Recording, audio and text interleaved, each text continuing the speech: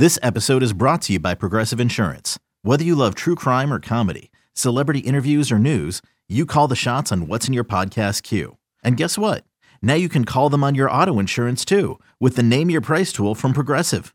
It works just the way it sounds. You tell Progressive how much you want to pay for car insurance, and they'll show you coverage options that fit your budget. Get your quote today at Progressive.com to join the over 28 million drivers who trust Progressive. Progressive Casualty Insurance Company and Affiliates. Price and coverage match limited by state law. When you need mealtime inspiration, it's worth shopping Kroger, where you'll find over 30,000 mouth-watering choices that excite your inner foodie. And no matter what tasty choice you make, you'll enjoy our everyday low prices, plus extra ways to save, like digital coupons worth over $600 each week. You can also save up to $1 off per gallon at the pump with fuel points. More savings and more inspiring flavors make shopping Kroger worth it every time. Kroger, fresh for everyone. Fuel restrictions apply. Welcome, everyone, back to the broadcast. I'm David Woods from Bruin Report Online, the UCLA site on the 24/7 Sports Network, and I am joined on this beautiful Friday morning, 9:22 a.m., Anno Domini 2023, Tracy Pearson. Tracy, how are you? Dave, I'm good. How are you? I have a cold. You got a cold? I don't even hear it in your voice. Well, your voice sounds, I have to admit, it does sound a little sexier and throatier, kind of. I get one good day. I get one good day where it sounds better, and then it's just nasal nonsense from here on out. It sounds good. You should go with this all the time if you could sustain this. Just a perpetual cold, the one day of your cold for the rest of your life. Did you ever read the Gay Talese feature about Frank Sinatra having a cold? I did not. I like to think of myself as the Frank Sinatra of podcasting, and I think somebody everyone should do a feature does, Dave. on that. That's so funny because everyone thinks that about you. Yeah, I know. People have said that. I got a cold. So you have good nasal things going on. I've got good nasal things, bad throat things going on. It hurts. I am entering man cold territory where I will begin whining about it, but that day has not yet been reached. That will be tomorrow morning. Okay. We're looking forward to it. Can you check back in? I will after the game tomorrow when I record a post-game broadcast where I sound That's like when it will really kick in. Horrible butt. But here we are. If you all were tuning in last week, you heard an interview we did with Mick Cronin. You will note we did not talk about football. That's interesting because we are 2 games into the 2023 football season. And admittedly, we finished that with Coach Cronin, and we said, we need to do some football, and we both said, maybe not. We're both kind of tired. Yeah. So we will admit, we came up really short on you guys last week. Sorry. And so now we're going long on you. Long. We got to talk short. Now we're long. We got to talk a lot of things. We got to talk about football, what we've seen so far, maybe some of our concerns going forward based on what we've seen so far, but also just some of the really good things we've seen so far. What the Pac-12 is looking like, briefly about the game this weekend, but a lot of football topics to delve into. Where would you like to begin our potpourri discussion, Tracy? Well, first off, I want to talk about North Carolina Central. Okay. I know they're FCS. I know they won. What was the bowl name? I think it's the Celebration Bowl is what they call it. The Celebration Bowl. It's a great name. They beat, it is a good name. They beat Deion Sanders last year, by the way. So if you're one of the better FCS teams, and let's just assume they are, even though they might not be this Top year. 25-ish, I would call it. Okay. They could beat some Midland to lower FBS teams on a really good day, but most of the time they're not as good as even a lower end FBS team. So here's how I would categorize the FCS level. The top 4 or 5 teams in the FCS can be expected to beat the bottom 15, call it, FBS programs, right? You line up North Dakota State against UConn. North Dakota State's winning by 14. Like, that's going to happen. Apologies to Jim Mora. The top 5 or so FCS programs can be expected to do that. They will reliably beat the very worst of the FBS. They'll be competitive against the middling. NC Central is not at that level. NC Central is top 25-ish, meaning they're not getting the best FCS players. They've got a couple of nice pieces. Their quarterback, Davius Richards, really good. He'll be a fringe NFL free agent type. They've got a couple of nice defensive pieces. Their safety, Khalil Baker, he's pretty good. But they also have a 255-pound left tackle. They're starting true freshmen at critical spots where you usually want weight gain and a lot of different stuff. They don't have a ton of FBS transfers. If you remember, even Alabama State last year had more FBS transfers than NC Central does this year. It's a talented and well-coached FCS level team. It's good for the FCS. But what that means is if they played UConn tomorrow, UConn's probably favored and probably beats them. I wouldn't say handily, but they beat them. On a really, really good day, NC Central will be competitive with the bottom 15 to 20 of the FBS. On a really, really good day where they're playing perfect football. UCLA right now is a top 25 team in the FBS. It's the equivalent of an NFL team playing UCLA tomorrow, except it's UCLA in the NFL team's position. They should win by 5 touchdowns, and that will only be from limiting themselves. You know, it's funny because usually when people in the forum and they say things, hey, we got to take every game by game. Let's not get ahead of ourselves. And you and I always say, we're not playing the games. This is what we do. We can get ahead of ourselves. Right. For some reason, though, I'm feeling antsy about doing that. I just want to give North Carolina Central its due that it is a game that we don't getting ahead of yourself and then is different than completely ignoring an opponent. And your preview was fantastic. Just how much I would say there could be a tendency among people, hypothetically, if you're going to do a preview of North Carolina, just to kind of skate over them, not do too much. Dave, that was phenomenal. Everyone, seriously, stand up right now and give Dave respect. Thank you. Yeah.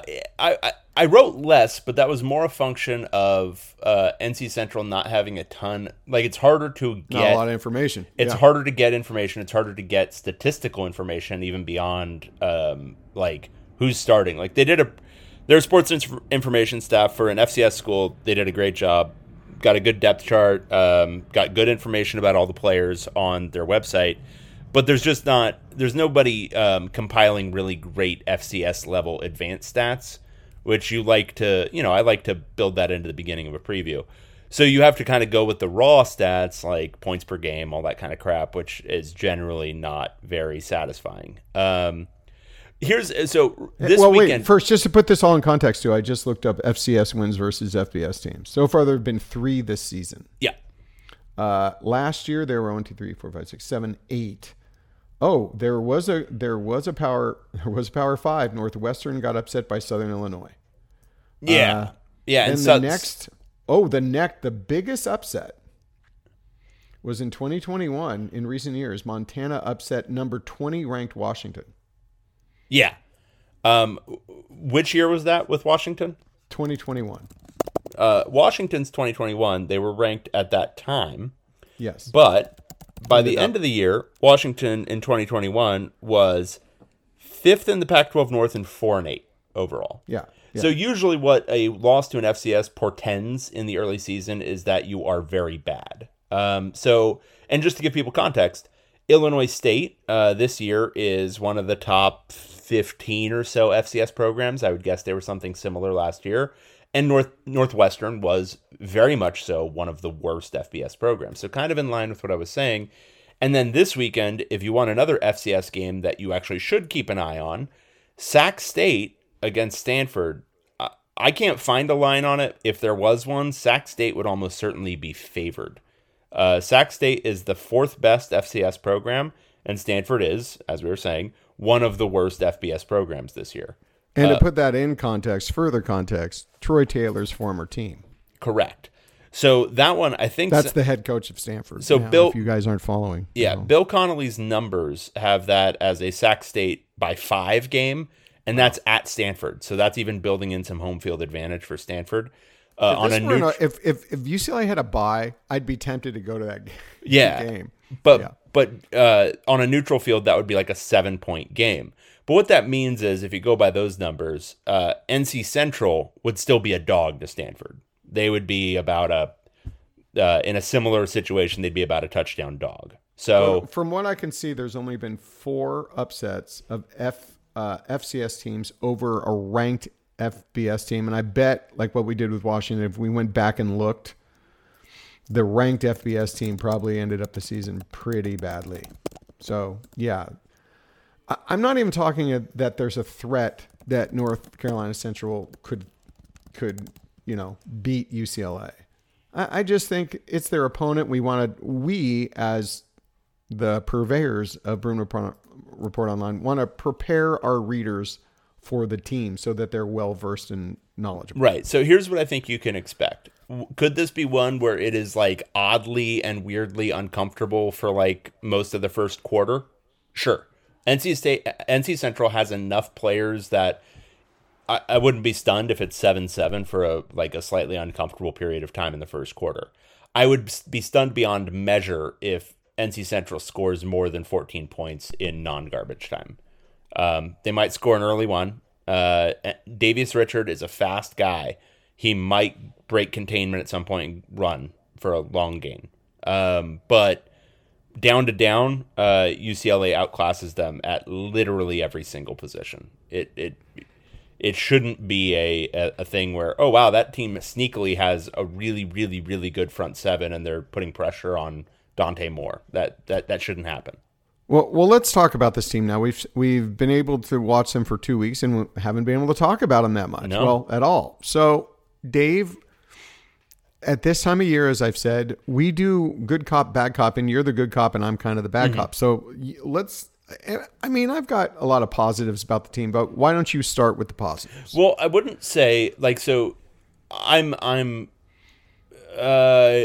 it's hard for me. So when I am left with a deficit of information, I'm inclined to just kind of go with what my eyes are currently seeing. And right now we have a deficit of information because we do not know how good Coastal Carolina or San Diego State are.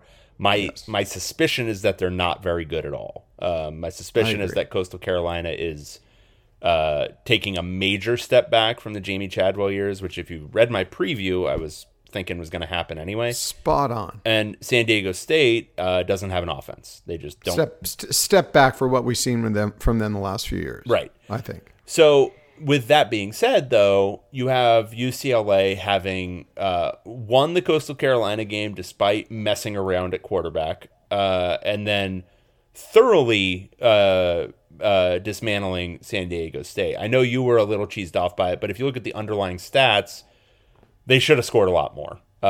They dominated. They had, I think it was 300 more total yards, which I'm not a big totals guy, but when the totals are that different, it's worth acknowledging. What I would say so far is I've been very impressed with what I've seen from Dante Moore. He's exceeded my expectations. I thought he was going to be good. I didn't expect him to be making as many wow throws as he's made with so few mistakes. I was expecting, just the kind of stuff we saw in spring where not so much an arm strength issue as a knowing when to zip it and when not to against, underneath, against safeties crashing down on a receiver. He's been much better than I was expecting. That touch on deep balls was an expectation, but just the way he's hitting receivers intermediate has been impressive. And then that's the one thing on offense that I think has kind of... Yeah, let me add a little bit about Dante Moore. So if you see him in person, I know he's been listed at 6'3", 6'2", maybe, and maybe 6'2". But if you stand next to him, I don't know how tall. He's not physically imposing player, right? No, and he's weirdly skinny. Yeah, his decently athletic. Like when you first saw Dorian Thompson-Robinson play in high school, you're all, wow, man, there's some athleticism there.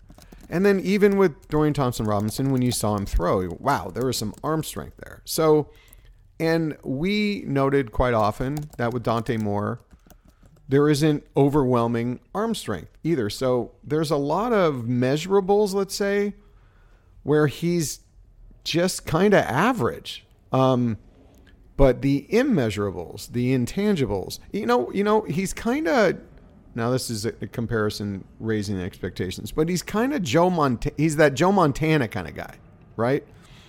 No, not very big, not a strong Just so arm. everyone's aware, Tracy has now broken the news. I take that back. Broken Let's the edit news it. that Let's take it Dante back. Moore is the next Joe Montana. Thanks, Dave. You're the one who's supposed to qualify that to help me out, not make it worse. But it's funnier this way. It is, though. So when you do something to be funny, I'll let it go. But you know what I'm saying? He's just got a feel. He's very talented. Yes. He's got a great feel and great natural instincts, the kind that you just don't see. Dorian Thompson-Robinson has all those measurables, right? But kind of lacked what Dante Moore naturally had. Well, and the thing with Dorian, and this is something... Put them together, and my God. The thing I'll say with Dorian that I give him a ton of credit for is he had almost none of that at the very beginning of his UCLA career, and he painstakingly developed and carved out the bit that he got by the end. Like, you could see him in real time, like, just kind of... just grabbing as much of those like kind of mental reps that Dante Moore has been getting since he was, I don't know, he was probably playing competitive football at 7th grade, but and he didn't need the mental reps. I don't think Dante Moore. It's a natural feel. I just want to give Thompson-Robinson an immense amount of credit. Has there been another quarterback just off the top of your head at UCLA who improved himself so much to make him a viable NFL quarterback? The only one he did. I mean, and worked that hard. It's a very, I don't think there's anyone who has the combination of work ethic. The closest thing would be like a Drew Olson, who, in recent times, I would say, who went from like, you know, borderline unplayable when he was young to, you know, a guy who actually got looks as an NFL free agent as a 5th-year senior. That would be the only one who I think improved mightily from his beginning to the end. But that wasn't, I mean, that was a combination of different weapons and, you know, all that kind of different stuff. But Dorian, the individual improvement and the work ethic there, I think is pretty much unmatched in recent UCLA history. Now, prepare yourself. Dante Moore still, we're blowing him up here a little bit, but he's going to make freshman mistakes. He's going to. But he's going to make some plays that just aren't freshman-like either. So it's going to be a fun season. And we would expect that he'll continue to get better throughout this season to where there are less freshman-like mistakes and more talent-laden plays that kind of blow us away. Yeah. So that's probably the main thing that's exceeded my expectations offensively. I would say the other thing that's been maybe a slight, and this is only relative to my very recent expectations for it, because I was expecting the offensive line to look very different, and I was expecting it to be pretty decent this year. And I think it so far has been relatively decent. I wouldn't have expected it to be relatively decent with the way it ended up being constituted, with Bruno Fina starting at left tackle, Josh Carlin playing right guard, only one of the transfers coming in and starting, Duke Clemens at center, and Garrett DiGiorgio right tackle. I wouldn't have expected it to have, and I'm not saying it's been lights out, it hasn't been, but I wouldn't have expected it to perform as well as it has through 2 games 2 weeks ago. And again, the caveat that you said at the top, who have they played? Right, and we don't know.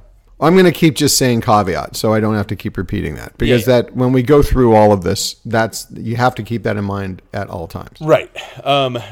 And I would say even with that caveat in place, I still would have expected more busts. Like, I still would have expected against a mediocre San Diego State, like say it's a mediocre defense this year and not a very good one. I would still expect, they're going to have some exotic 3-3-5 blitzes that make them go, huh? And it wasn't it wasn't anywhere near as bad as I was expecting it to be. So here's for me, the interesting part of the offensive line. Like you said, if you would have told us that this would have been the starting offensive line, before I would have been pretty concerned. It would have changed. I think it would have to add on to it. Wait, just to add on to it. Duke Clemens too, who we would have hands down bet would be the best offensive lineman, has not probably been. He's faltered a little, a bit so far. He's still good. He's still fine, solid, but he's had a couple of more breakdowns than we would have expected. No, it's been Garrett DiGiorgio and Josh Carlin who have probably been the strengths of the offensive line. Yep, and even Holstedge has just been okay. Yeah. We were thinking, given what he had done at Purdue, how many snaps and what he looked like on tape, that he'd come in. There's such a precedent for UCLA getting offensive line transfers and plugging in and being immediately very good, and we thought that would happen with him. And he's been solid, fine, but some breakdowns there too. So they haven't even been what, if you would take Carlin, right, and just and Fina and throw that, they are still not doing what we would have thought, even if we would have known that. Yeah. No, I agree, and it's so I would say that one, it's kind of hard to say it's like exceeded my expectations, but it's just relative to kind of the very recent information that Fina and Carlin would be starting. So that's offensively. I would say everything else is more or less, we'll get into the nitty gritty of it. I want to touch on defense too, because this is the other headline that keeps getting kind of undersold because of the quarterback situation. The defense. So this is the part where, like, it's been very good against these two teams. I wouldn't say anything has actually supremely exceeded my expectations, because we talked about this preseason. We thought the front seven was going to be pretty good. We thought it was going to be improved. If there's a particular thing I would identify as exceeding my expectations, if you asked me in December of last year, it would probably be defensive tackle and inside linebacker. But relative to what we saw during spring and then what we heard going into the season, and just looking at, Jay Toia physically, it really hasn't. I mean, I was expecting them to be a lot better, and they have been through two games against, again, one very overmatched offense and one that's breaking in a new offense. Yeah. I think the front seven have been what we should have expected. Returned, there's some high-level talent. I mean, Laiatu Latu is a talented guy. Just in from what we saw in our 20 minutes of practice, Jay Toia looked better. Gary Smith looked better, just not physically but quicker. I think what we've seen was predictable, and I think we kind of semi-predicted that. I think we kind of nailed it. We thought that linebackers would be improved and better. And the question mark was going to be cornerback. So that has all played out. And even safety, we was like, well, we liked what Kenny Churchwell looked like in spring. Yes. And yeah, it's a difference. We were expecting Jordan Anderson to come in and start, but kind of the theme this year is that transfers have not just walked into starting roles. And in fact, the guy he didn't supplant, Kamari Ramsey, has been arguably UCLA's second best defensive player. So that's so much to talk about right there, and I don't think we have the time. UCLA has done well in transfer recruiting. Let's just face it. If the transfer portal hadn't happened and UCLA hadn't got that graduate program in education for graduates, I don't think Chip Kelly would still be at UCLA. No way. So yeah, it's huge. And since he's been getting these transfers, he's plugged in guys, Zach Charbonnet, right? Raekwon O'Neal, guys who have come in and really made impacts. Not so much with this transfer class. And then you made the point, Kamari Ramsey is a redshirt freshman, and seriously, I watched this game 2.5 times. He's jumping out at me. Yeah, watching this defense. So it's a reminder that not only, transfer recruiting's good, but wow, this year didn't really turn out as well when it comes to transfers really having big immediate impacts like they did in the past from transfer to transfer. And when you really recruit well in the high school level, redshirt freshman can step up and be one of your top 2 or 3 defensive players. Mm-hmm. So, yeah, I guess I'm saying it's hard to rely on transfer recruiting every year. That's the safety net. Oh, well, and this is the way UCLA's recruiting now. We'll take 13 high school guys and we'll rely on the transfers. If you do that, you might end up with a couple of years where you don't get big impact transfers, and then where are you? I think it's just, it's generally good to have top 300 guys on your team. I don't know. Weird thing. Yeah, generally. Yeah, I think. I mean, Kamari Ramsey just stands out, the talent level. And that's the thing is, like, you see a guy like that and you're just like, wow. We forgot what guys like that look like. Remember when we saw Miles Jack in San Bernardino? Yeah, and this is like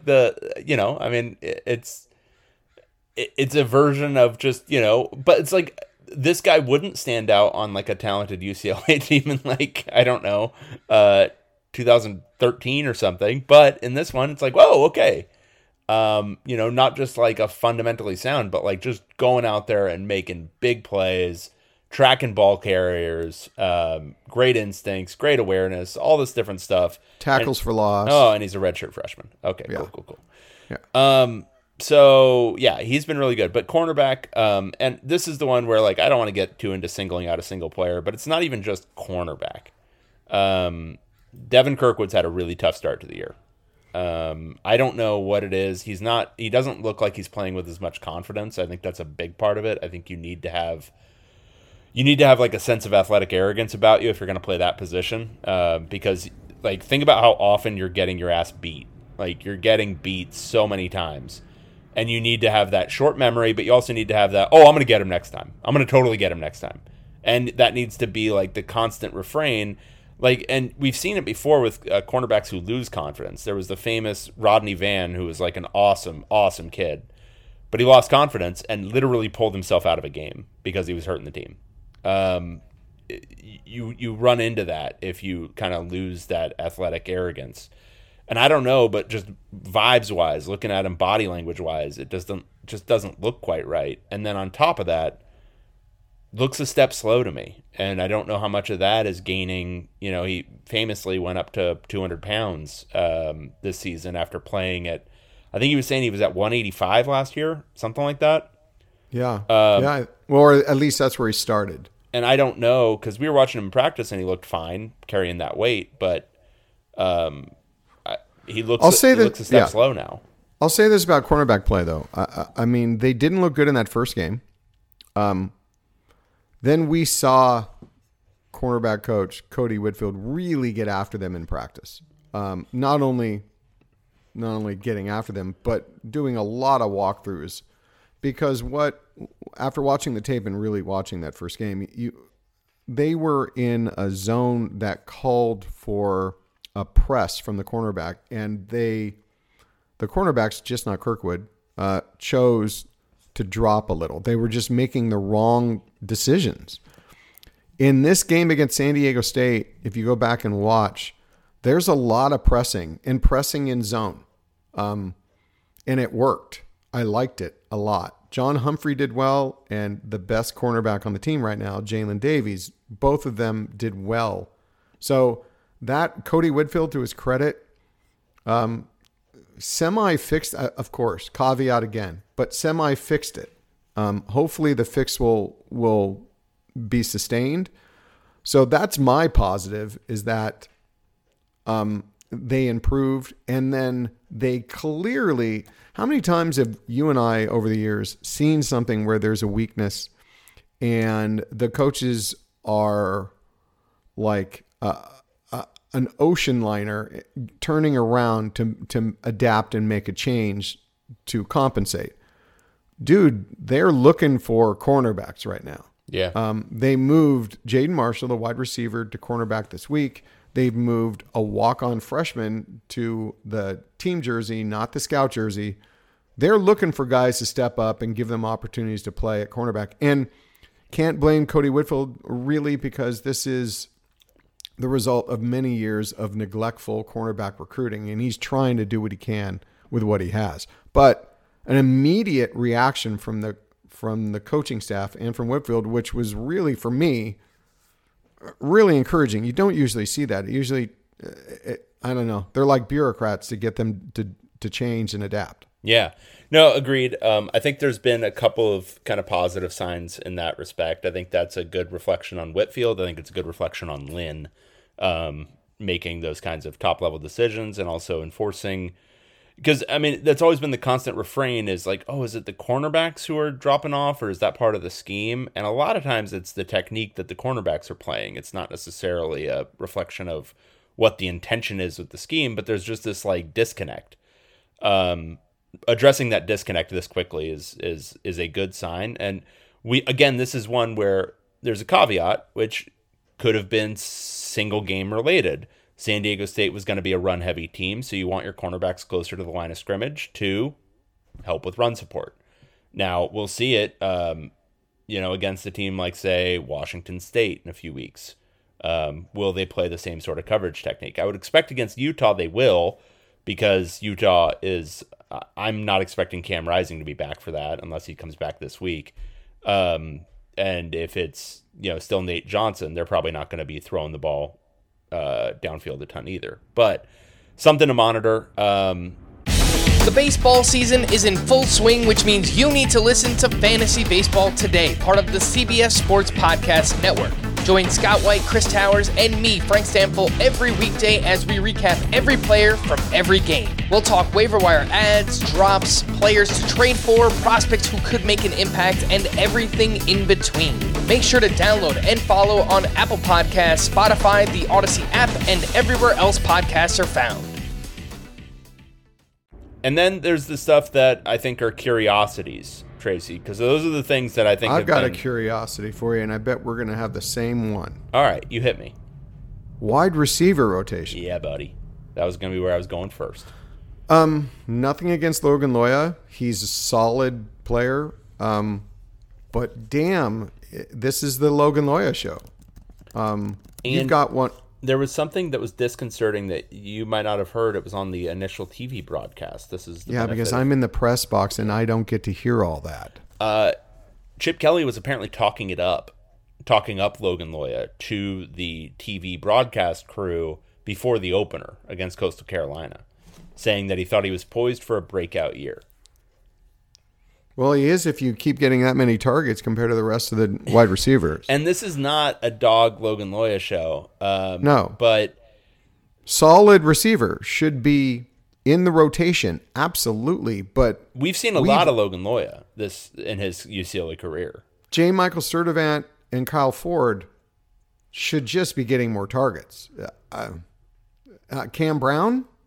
Braden Pagan, I don't think has seen the field, or if he has, it's been very minimal. And then there's the curiosity of Titus Mokiao Adamalala, who has not played. He's practiced, but he hasn't played. So that might be something besides an injury. Yeah. Maybe. Just speculating. Don't quote us on this. But it's curious that it seems like he has nothing wrapped and he's practicing, but he hasn't even gone in for like one play like Cam Brown has occasionally had a few snaps. He hasn't played. Yeah. So, yeah. I would. So this is, I think, something that may be a slight frustration about just the way Chip Kelly's. I think without a central figure like a tight end to throw to, and the only guy who really fits the mold of like even a Jake Bobo type who could play like essentially a pseudo tight end role is probably Kyle Ford. But I think with them being more outside receiver oriented this year, trying to get the ball to Sturdivant, it's like that necessitates more distribution. Because if you remember watching like when they had Devin Asiasi or Greg Dulcich or Caleb Wilson, it was like force the ball to that guy basically every time you're throwing the ball. And we saw what happened in San Diego State in the one series where they targeted him 3 times. He caught one. And 2 pass interferences. And 2 pass interference. He had 5 targets for the entire game and 3 in that series. The rest of the game, before it was garbage time, it was the Logan Loya targeting show. Yeah. So there's got to be a reason you go away from Sturdivant.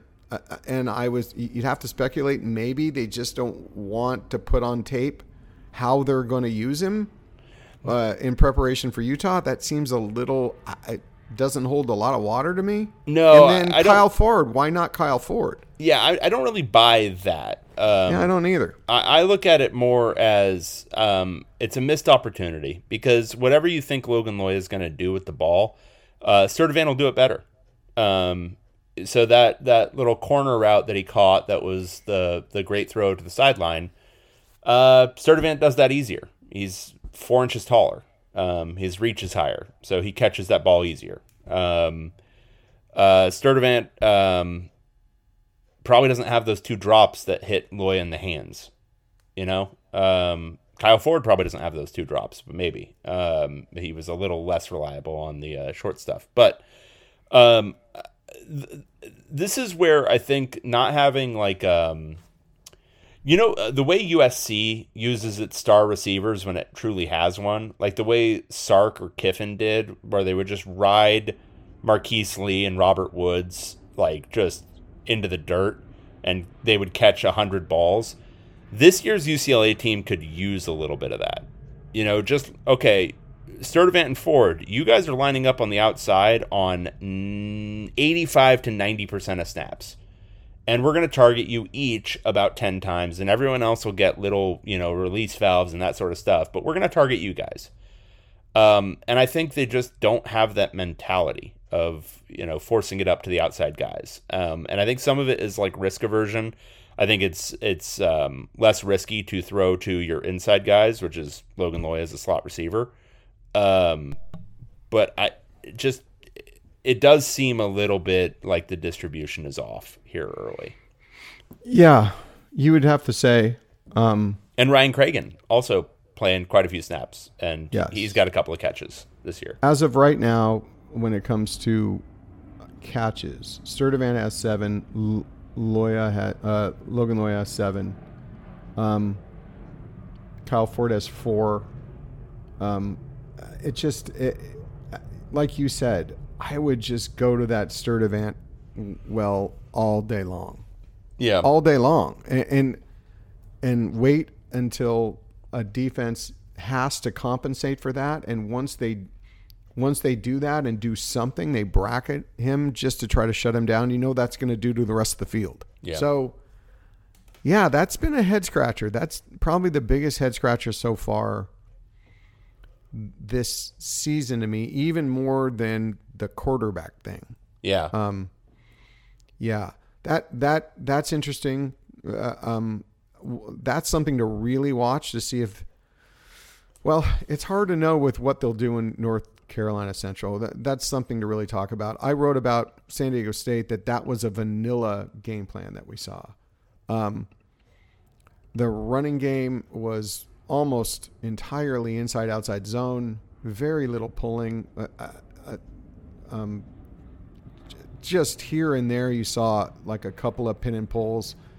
And it's I understand you're keeping some stuff in the chapter of let's bring this out at Utah. But is it something that Chip Kelly has never done before? I don't know. I'd rather there's arguments on both sides. Hold back your playbook so you've got something that you'll be able to spring on Utah. But then against North Carolina Central, you're not going to lose. We gave them respect, but they're not going to lose. So do you put on tape all of this crazy stuff that Utah's going to have to prepare for that you won't then use against Utah? This is an opportunity. Yeah. Right? Oh, yeah. Throw out some triple option. Throw out some crazy stuff. Get your Emery and Henry going in this one. Do some crazy, crazy things. Play Colin Schlee. Get him in there. Get his get the read option going. Yeah. I mean, so the other kind of curiosity for me through the early going is just running back. And I guess I'm like, I don't know. I could kind of go either way on it at this point. I mean, I think Carson Steele has been reasonably good. He was very successful against San Diego State, but TJ Harden is basically just as successful, and he adds some explosion. And I don't know if it's his injury history, going down a couple of times last year with injuries that they just want to limit his usage. I don't know if it's promises were made to the guy coming in as a big-time transfer. I just don't know.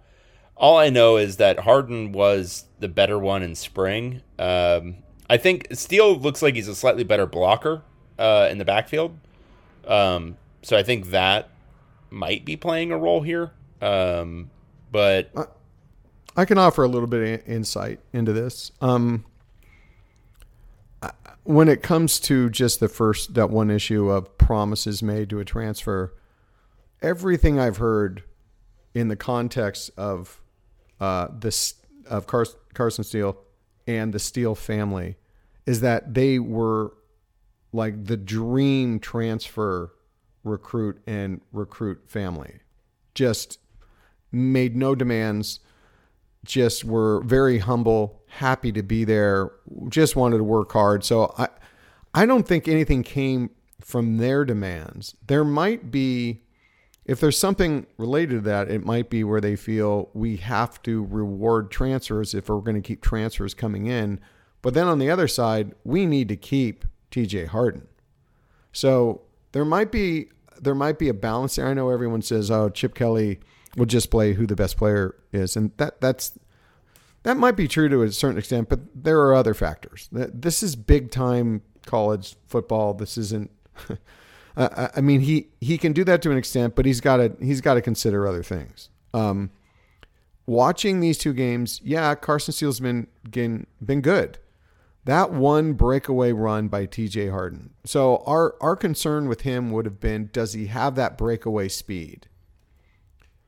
He, not only the explosion in the first 5 to 8 yards, but he took it to another gear and outran San Diego State's defense. That was really impressive to me. I don't necessarily think that Carson Steele, if he gets out into open field to the next level, if he's going to have that speed to finish that off. That to me was the big play. UCLA's running game has been really good last few years, but why it averages so much per carry is not that it's just grinding out 4 or 5 yards. It's gotten those big plays, right? Those big chunk run plays that have really made it something. And I just think you need that element, and TJ Harden lends it more. Yeah, and I don't know if I'm just kvetching here or doing confirmation bias, but watching some of Steele's runs, I'm just sitting there and I'm like, he's breaking a tackle, but that tackle wouldn't even be there to be broken if he had a little bit more juice, a little bit more burst. And so, yes, he's very strong and he breaks arm tackles, but a lot of times the arms are getting to him because he doesn't have, and I'm not trying to critique him too much because guys have different strengths, and one of his is truly his strength. But that burst, that initial, like, I'm getting from, I'm getting these 5 yards quicker than you are. He doesn't have it at the same level as a lot of running backs we're used to. TJ Harden, to me, looks a lot like Britton Brown did to me, where he's got a burst and he also runs angry, so he's always looking to run into people. But probably a little faster, right? Probably a little bit faster. I think Britton Brown, I think he developed a better burst over his time at UCLA. But yeah, Harden's probably got a little bit on him. Steele doesn't have that burst. He's got a great base. He's got great balance, and he's got that ability to break through arm tackles because he's, 235 pounds of pure muscle or whatever it is. But that initial burst to not even have to deal with an arm tackle that's going to slow you down for a second, that's the part that's lacking, and it's the part that leads to a lot of, oh, that's a really good 12-yard run. That's a really good 15-yard run. But with a different back out there, maybe that's a 30-yard run or an 80-yard touchdown. You know what I mean? No, exactly. That's exactly what I was saying too. Yeah. Yep. So that's interesting. It's hard. Obviously, it's impossible to quantify. Like what you just said. What are they leaving on the table? While Carson Steele's good, but what are they leaving on the table by playing? I mean, they have just about the same amount of carries, right? Yeah. If you just tinge that a little towards TJ Harden, are you missing out on one more big chunk play? Exactly. And I think those are the efficiencies that you're probably going to need once it gets into much more competitive play in a couple of weeks. So, yeah, the other story for me this week is, and I think for the last 2 weeks, if we're talking about college football, and really the story in college football, is just not Colorado and Deion Sanders, but the Pac-12. The Pac-12 ascendant, baby. 8 teams, right? Yep. Wow. And I mean, it's almost like the college football gods are having fun with you. This is the defunct league that has the most teams ranked in the AP Top 25. Well, and think about it this way. Would, if Arizona had pulled off the upset at Mississippi State, or if Cal had beaten Auburn, there would have been definitely at least 2 more getting votes. Cal did not, a caveat on Auburn, but Cal did not look bad. Cal left 16 points on the table that they should have scored in that game. Yep. So there's the league as a whole. I would say you did a great story on this earlier this week. Everyone should go back and read it. The only team that I would say looks, I would say there's 2 teams that look about as bad as I was expecting, and they're Stanford and ASU. Every other team has at least a pulse. Like at least, there's an element of danger there. Like, you know what though? I'd throw ASU into that. There's an element of you're danger a softie because when it comes to ASU. ASU but you know looks what? Like ass. No, just look at their first halves. Their first halves have been good. Their second halves have fallen off a cliff. Right. They almost lost to Southern Utah at home, and then Oklahoma State is capital B bad, and they lost by 12 at home. Dominating in the first half. All I'm saying, there's a flash. There's no flash with Stanford. No, Stanford. I think I got a little bit fooled because Hawaii. They won that game. Hawaii almost lost to Albany, which is a not good FCS at home last week. So Stanford, yes, can they beat the literal worst team in the FBS? Yes, but they're going to lose to Sac State this weekend. Stanford might go 1-11. And Arizona looks good enough to beat you. Yep. They don't look good, but they're good enough to beat you. Arizona is about the same team they were last year, and that is Jaden DeLora's interceptions. They lost the game. They absolutely insane. insane. 3 in the first half. Absolutely insane. They couldn't upgrade at that position. Arizona, but they're the same dangerous team they were last year, where they're super high variance, basically dependent on Jaden DeLora and how insane he's playing. And like we saw last year, they were capable. Insane, not great. Yeah, no, just wild. Yeah. But against UCLA last year, they were able to pull it off. They have that high variance where when the offense is clicking, they're hard to deal with. Washington State. So I watched about a quarter and a half. Washington State's a problem. Before I wrote that piece, then I watched the rest. They caveat on Wisconsin, might not be as good as being ranked in the top 25. Washington State was good. They're a problem.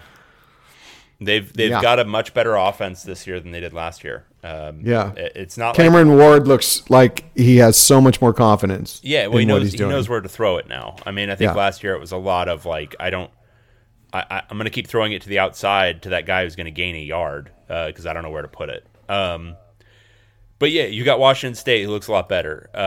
We talked about Cal. Cal looks, I won't say they look great, but they look like a team that actually has some potential. Colorado. It's a team that could. This is what we got to say. It's a team that could beat you. Yes. Yeah. That's that's probably the binary way to look at it. Is the only team that couldn't beat them is Stanford, unless there's some kind of again Stanford and ASU. ASU is going to go like 2-10 this year. Okay. No, I think they will, but I there's going to be some upsets because they have a few guys. But you're soft on ASU. I'm just telling you. Have you watched them? You've got loyalties. Did you watch the first two? Have you watched? Oh yeah, these games? Yeah. Okay. I'm a sicko. Okay. I watched both ASU games. They're not good. I didn't say they were good. They're not even close. So all right, but anyway, you've got like this middle that was kind of soft last year. That's now a lot better. You've got Colorado. That's obviously like, they might be one of the top 4 or 5 teams. I don't know. They've got kind of the same problem that UCLA has, where we don't know how good TCU or Nebraska are, but you can just watch Colorado and say that team's a lot better, and they've got some. When you're watching a team and you can say definitively that they've got 2 of the best players at their respective positions in college football or in the Pac-12 even. In Shedeur Sanders is one of the top 4 quarterbacks. Put it in whatever order you want in the Pac-12.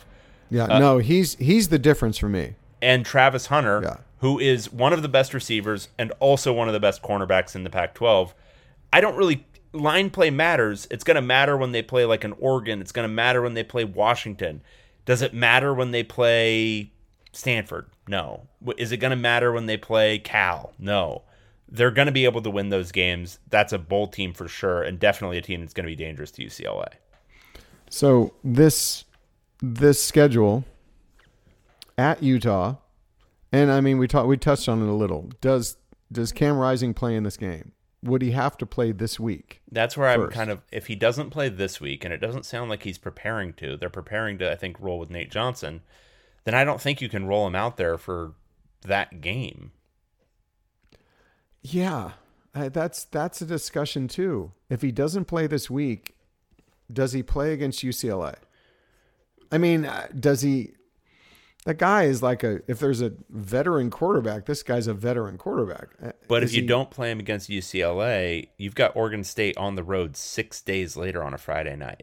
That's what I mean. So maybe even if he doesn't play this week, you want him to play at home against UCLA just to get him a feel for playing on the road at Oregon State. Yeah.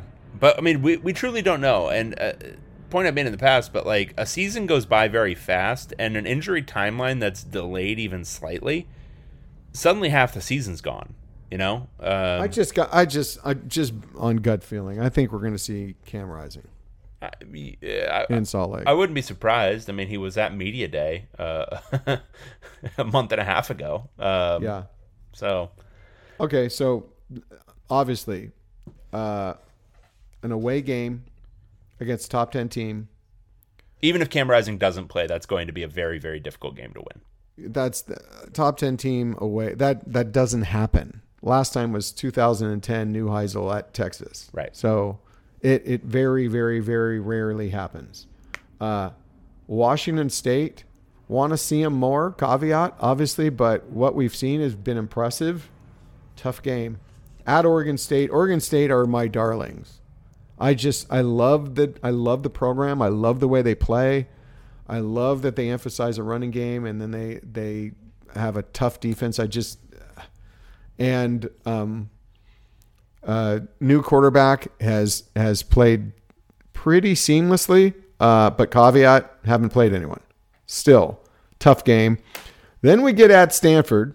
Everyone should go because this is going to be the only real, true, easy game of the season. Well, except for ASU. Everyone should go to Palo Alto and party in Palo Alto because that should be fun to do that. UCLA will be 3 touchdown favorites. Colorado at Arizona, Arizona State at home, at USC Cal. These are, at this point, man, this is a tough schedule. I mean, except for ASU in the middle there. Yes, it's gone from a fairly soft schedule with 3 tough games to a fairly tough schedule with, 7 games? Yeah. 6 to 7 games that are tough? Yeah, I mean, I think it's a good thing to get Cal at home. Like, I mean, I wouldn't have been, caring one way or the other at the beginning of the season, but getting Cal at home, I think, is important. I think, Arizona at Arizona was always circled as one of those, okay, things could get weird in that game. But Colorado at home, man, I mean, dude, that was one that I think preseason we would have said they're going to be, 17-point favorites in that game. Now it's like it might be a 3-point game. It might be just because it's at home, UCLA's favored. So And going from what everyone was kind of thinking, that Colorado would still be one of the bottom 3 teams in the conference, to one of the top 4 teams, that really shifts everyone's schedule. That even beyond the Washington State kind of thing, or Cal being a little bit better, that changes everything. Well, you are now you thought it was going to be 3 tough games, and now you'd have to say at this point it's of that upper tier that you said it would face. Now it's 4. Yeah, well, and the gauntlet is actually this right in the middle of the season. It's 4 ranked teams in 5 games. I mean, it's at Utah, Wazoo, then at Oregon State, Stanford is ass, but then it's Colorado at home. Like that's currently 4 teams ranked in the top 23. When I was writing that story, I just kept, when I was going over future schedules of all the teams, the amount of every team in the Pac-12, the amount of teams of ranked teams they were facing, I don't think I've ever remembered that ever.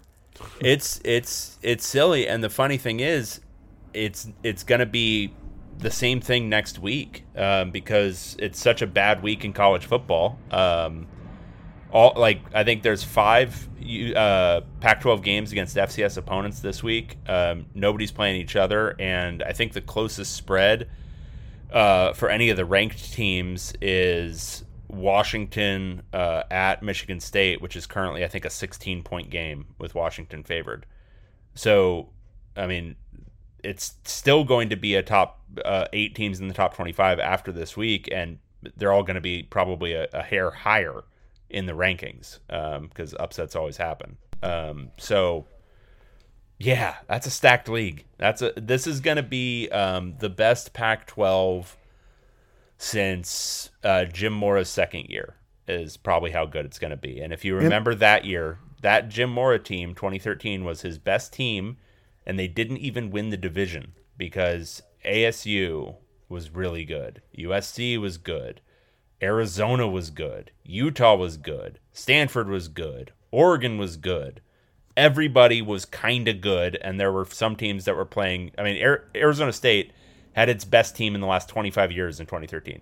That's the kind of year that UCLA is facing this year, where everyone has stepped up their game in, kind of very strangely the last ever year for the Pac-12. And that's the thing that we have to underline again. The Pac-12 has been headlines for a year, especially in the last 3 or 4 months. I mean, it's dead. It's over, blow taps. And the fact that it is having arguably its strongest season in 25 years. Yeah. Well, right now. So what do you say, dude? Did you all screw up in keeping this league together, or what? Okay, that's all I want to say. And I'm not even going to say. I've just said, dude. So you can apply that to whatever dude you think was responsible. Great. Yeah, but currently rated the number 2 league in all of college football behind SEC. Yeah. And yeah. I mean, I'm just saying you could make an argument, like we've always talked about, especially since UCLA got admitted into the Big Ten. The Big Ten is strong on the top, right? But then it kind of falls off a cliff. 8 Pac-12 teams that are good. I mean, you don't have the top end. You kind of do a little with USC. You don't have 4 top end teams, but the quality for the top 8. I mean, you tell me, does the SEC hold up on the quality of its top 8? Well, you got to think of it this way. Does it hold up on the quality of its top 66%? Yeah. And the answer is no. The Big Ten definitely doesn't. This year, no. I mean, I think by the end of the year, I don't think they will quite overtake the SEC in terms of overall quality, but they're going to be pretty close. So someone needs to write in, get a media deal worth $80 million for the Pac-12, and everyone reneges on their deals and it stays together. Well, so here's the shocking thing, and a little food for thought before we leave you. If the Pac-12 media deal had extended for another 3 years instead of being up after this season, and then they put together a year like this, and then, in a lot of these cases, it's going to be sustained. I mean, Colorado, as short time as Deion may be there, it's not going to be a single year, and that recruiting machine is only building. And someone would have pulled their head out of their butt and decided that maybe UCLA and USC should get a bigger cut of the pie. Right. But, I mean, Lincoln Riley's USC, I mean, even without Caleb Williams, is going to be the same Oklahoma machine it was. But Washington State getting right, Oregon State continuing to build under Jonathan Smith. The Pac-12 would have been good for a couple of years towards the end of their media deal. That would... I know people like to say, oh, no, it's all based on geographic value. It's all based on this kind of stuff. Yeah. It would have meaningfully changed the numbers. It would have meaningfully changed what would have been proposed for the different teams in the league. Yeah, I mean, people have to come to... If Stanford were the Stanford from 8 years ago, it would have changed... Just that would have changed the whole... the profile of the Pac-12. What people need to realize is people, like, even people you think of as very smart who are in charge of these big businesses and all this kind of stuff, they still make stupid decisions. They still make emotional decisions. I've they still learned make that things over the years, Dave. Yes. Based on feel. And if the Pac-12, the feeling around it was one of vitality, one of competing for championships, then the entire discussion about the way the media deal is even framed, even if the numbers weren't significantly different, but even if just the framing were different, the whole conversation would be drastically changed. And if it was coming off of this rather than literally and by hook and by crook, the worst 5-year period for the Pac-12 ever, which is what the last 5 years were, it would have been a different deal. Very, very bad timing. Yeah. So anyway, we got anything else? Have a good weekend. Well, that's a tight hour. We're tight. We are tight. All right. Well, everyone, enjoy NC Central this weekend. By the way, a bro went and got the earwax taken out this week, and he had never done it in his life, and he said it was absolutely life-changing. Okay, yeah. You lose your balance a little bit. Yeah. Yeah. All right. Okay. Well, with that, we'll leave you. I'm David Woods. He's Tracy Pearson, and we will talk to you again next time. See y'all.